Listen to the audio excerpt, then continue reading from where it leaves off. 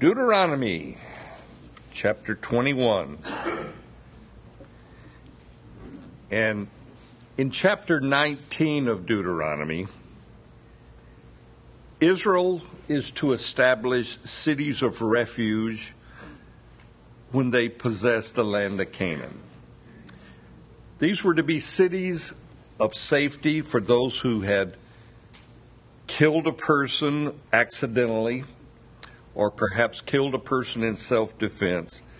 But there was no sanctuary, there was no city of refuge for a murderer. First-degree murderers, there was never even any forgiveness in the law for that.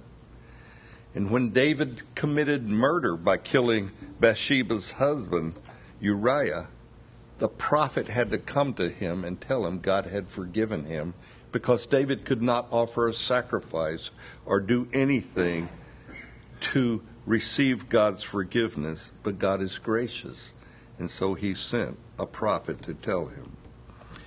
Chapter 20 reveals how you could be exempt from going to war if you had just built a new house, or perhaps you had just planted a new vineyard and you hadn't ate of the grapes or drank of the wine. You were exempt. You were also exempt if you were afraid. And it says if you're faint-hearted, then you don't have to go to war, because that faint-hearted one would be a bad example, a bad influence on the other soldiers. So you didn't have to go if you were afraid. You were exempt if you were newly married. You had a right to enjoy your wife for at least a year before you went off to war.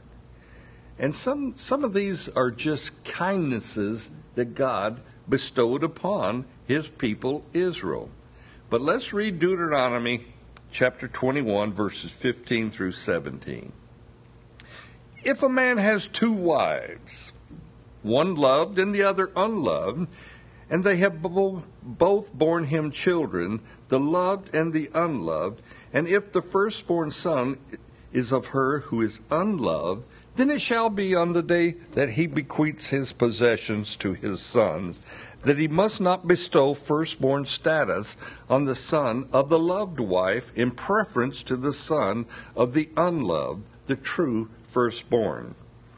But he shall acknowledge the son of the unloved wife as the firstborn by giving him a double portion of all he has. For he is the beginning of his strength, the right of the firstborn is his. Now, if you had two wives and you loved one more than the other, you could not show partiality to the loved wife by giving her son the greater inheritance. The firstborn, regardless of the loved or unloved wife, received a double portion, not mattering who his mother was. Let me just add here, better to only have one wife, fellows. Now we get into the discipline or the punishment of a rebellious son. And that's in verses 18 through 21. If a man has a stubborn and rebellious son who will not obey the voice of his father or the voice of his mother, and who, when they have chastened him, will not heed them, then his father and his mother shall take hold of him, bring him out to the elders of the city, to the gates of the city, and they shall say to the elders of the city, this son of ours is stubborn and rebellious. He will not obey our voice. He is a glutton and a drunkard. Not too good. Then all the men of the city shall stone him to death with stones, so you shall put away the evil from among you, and all Israel shall hear and fear. Pretty strong. The options of the parents of this stubborn and rebellious son were nil. They didn't have any options. Mom and dad shall bring him before the elders of the city for judgment. And so you had well-behaved children throughout Israel. I've had my times raising my sons, my boys, and there have been some times that were exasperating, and there's been times of delight where, you're just totally pleased with them. But we see here in this passage that the entire community was involved in the punishment of a rebellious son. Not correction, punishment. There's a difference. My mild-mannered wife, Lori, had a question for my cousin's son. He was about 20 years old. He really had a smart mouth on him and that kind of thing. And Lori said to him, "Your daddy did not whoop you enough when you were young, did he?" I had to agree. Evidently, this boy needed a few whoopings. And if you had a son who was rebellious, stubborn, disobedient, glutton, and a drunkard, that's kind of strong, then you've either failed as a parent or you have a bad seed for a son.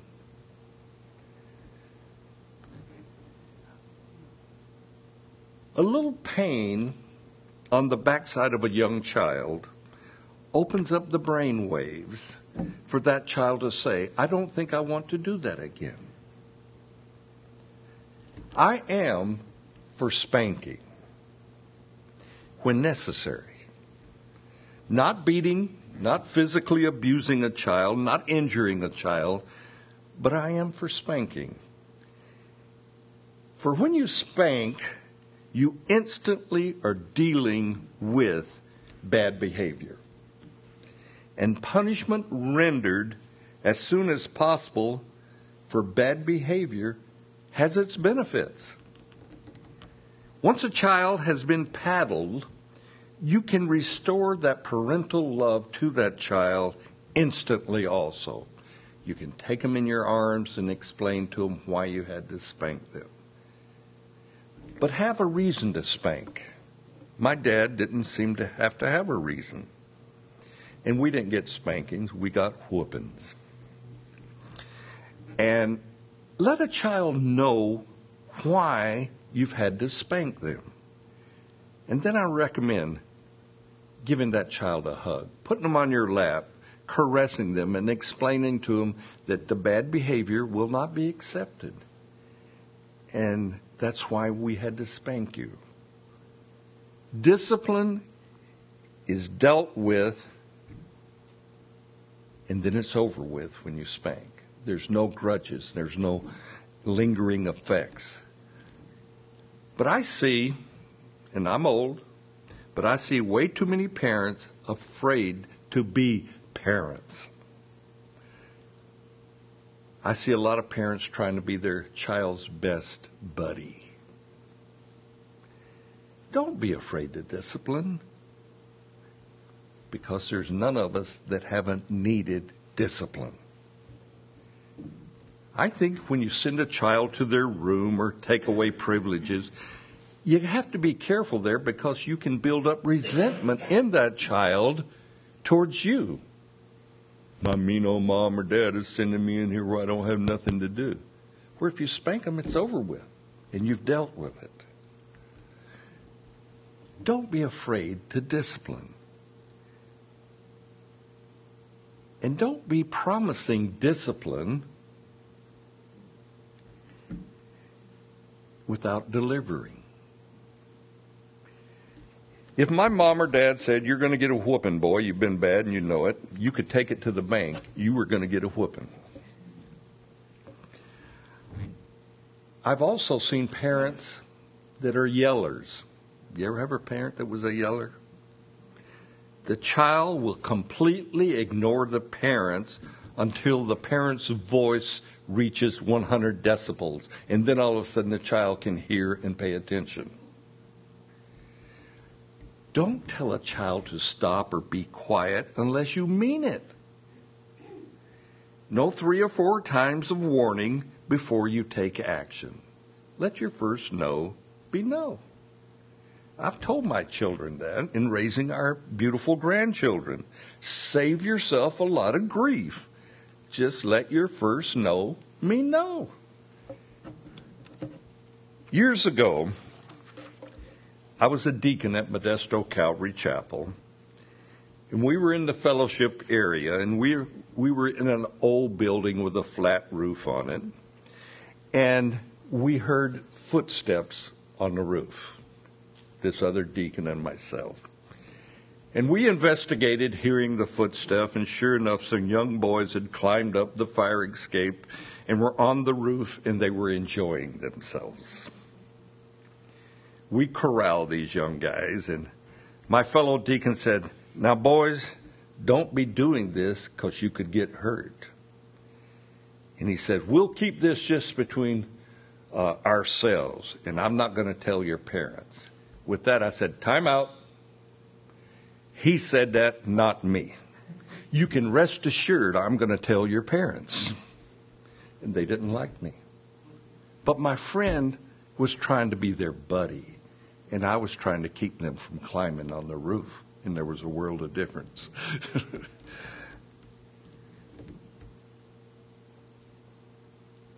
I lost myself there. I'll find it. But the young boys, and they weren't, they were 10 to 12, somewhere in there. They weren't being bad, but they were being dangerous, and they didn't realize they could really get hurt seriously.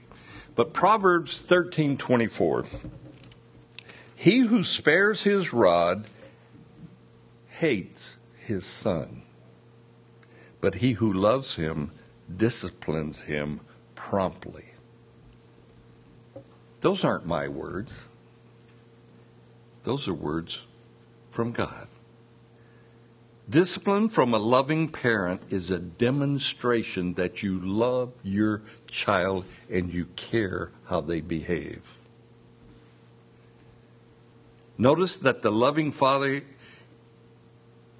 is there to discipline, but the unloving father, and it goes without saying, refuses to discipline. In Proverbs 19:18, chasten your child while there is hope. You can let a child go his own way, do his own thing, and then turn around and you've got a little monster on your hands. One that will not behave, one that's going to just be causing trouble wherever he goes. You love that child and discipline that child. My daughter was a piece of cake to raise. She really was. She had a true desire down deep within her to please mom and dad. And rarely did we ever have to discipline her or spank her. All we had to do was explain to her that her behavior was not acceptable, and that was good. She would change. And I go, wow. And then I had 3 boys. Total different story with those boys. But in Deuteronomy 21:18 through 21, a stubborn and rebellious son was to be judged by the elders of the city and stoned to death. Wow. Wow. Kill that boy. My goodness. But the word says they were putting away evil from their midst. Putting away evil. Wow. Not much leniency there. In the story of the prodigal son, the one son that goes off and does his own thing, that father didn't take his son before the gates of the city. For the city the elders would have probably stoned him. That's how offensive the prodigal son was, that his life was in danger if his father would have took him before the judges of the city.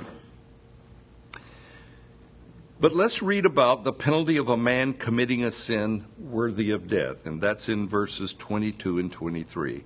If a man has committed a sin deserving of death, and he is put to death, and you hang him on a tree, His body shall not remain overnight on the tree, but you shall surely bury him that day, so that you do not defile the land which the Lord your God has given you as an inheritance.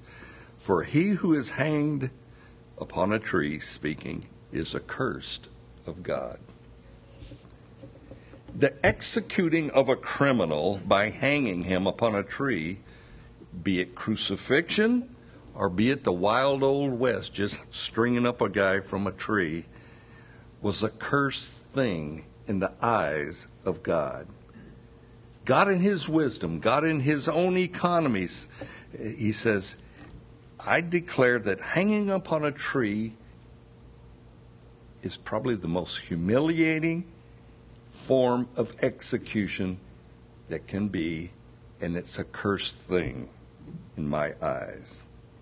Well, who brought about hanging on a tree? Well, they think it was the Chaldeans who began hanging or crucifixion to execute a criminal. The Chaldeans would sharpen a big log, sharpen it like you would a pencil, and then they would shove the criminal down on this sharp point, set the pole in the ground. This man would then frail about like, a skewered shish kebab or something until he died. This criminal, though, was raised up in the air for all to see his death, and it was considered accursed by God. By the time of Christ, we have Rome, who has refined crucifixion to a cross. The prisoner usually tried, but not always tried. Rome kind of did what they pleased. Convicted, and if he was convicted, he was required to carry his crossbeam through the city where it described his crime. Most likely, Jesus only carried the crossbeam, the upper part of a T, through the city of Jerusalem to Golgotha. Crucifixion was Rome's way of saying, stay in line, be obedient to us, or suffer the cross. The cross was a brutal reminder to all of Rome's enemy, be careful. You best pay attention to our laws. A person crucified did not always die a quick death. There have been cases where they lived for days on the cross, hanging there. Without getting into the details of the brutality of the cross, or the shame and the humility of the cross, knowing that it was gruesome, we hear God declare to hang upon a cross is to be accursed by God. And this curse was so great among the Jewish people that when a criminal died upon a cross, you were required to take him down before sunset and bury him. That person that had died on a cross was not to hang there overnight. So this brings meaning to the fact that the Roman soldier pierced the side of Jesus, making sure he was dead so they could take him down and bury him. But here's a question. How long or when did Jesus realize that crucifixion awaited him? It was his destiny. When did it dawn on him that he had to die upon a cross? While you're thinking on that, let's read Hebrews 12, 1 through 6. It will shed a little light here for us. Therefore we also, since we are surrounded by so great a cloud of witnesses, let us lay aside every weight and the sin which so easily ensnares us, and let us run with endurance the race that is set before us, looking unto Jesus, the author and finisher of our faith, who for the joy that was set before him endured the cross, despising the shame. And he sat down at the right hand of the throne of God. For consider him who endured such hostility from sinners against him, lest you become weary and discouraged in your souls. You have not yet resisted to bloodshed, striving against sin. And you have forgotten the exhortation which speaks to you as sons. My son, do not despise the chastening of the Lord, nor be discouraged when you are rebuked by him. For when God loves, or he chastens and scourges every son whom he receives. So discipline is to be part of our lives, part of our raising of our children. But notice here that Jesus, in his last hours, he explained to his disciples, he says, my hour has come. It's time that I will suffer the cross. I will be crucified.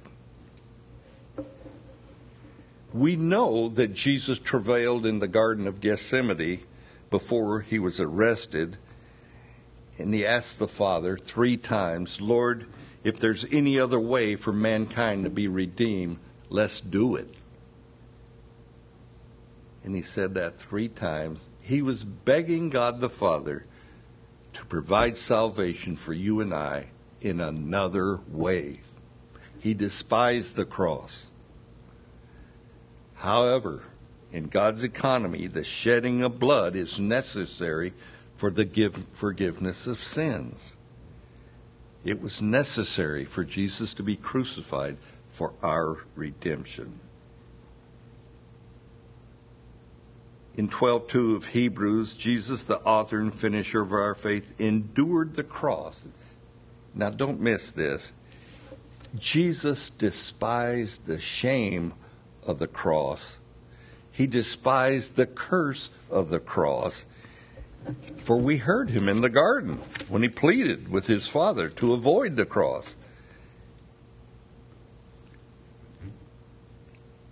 I cannot imagine what it would be like to be on death row in a prison. I can't imagine what it would be like to sit there in a cell knowing that in a month or whatever that I was going to be executed. That would have to just consume you, the thought of dying. So how long before the cross did Jesus know he would suffer the cross? We have no way of knowing exactly. The cross was a dreadful, haunting event that never escaped Jesus' attention once he realized he had to go to the cross.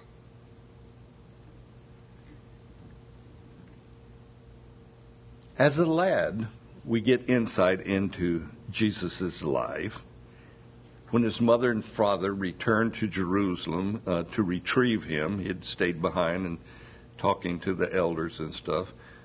We know that Jesus told his mother, what did he tell her? I must be about my Father's business.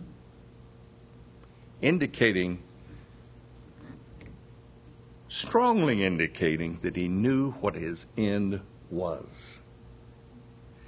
For the business of God is salvation. Salvation through Jesus upon a cross. So how much pre-knowledge did Jesus have before he suffered the cross? Who knows for sure? However, therefore, consequently, for the joy set before him, Jesus endured the cross, despising the shame. Don't ever miss that. The cross was so much more gruesome and haunting to our Lord than we could ever imagine. What a wonderful Savior we have. Amen. Amen. Let me get you to stand. We'll close in prayer.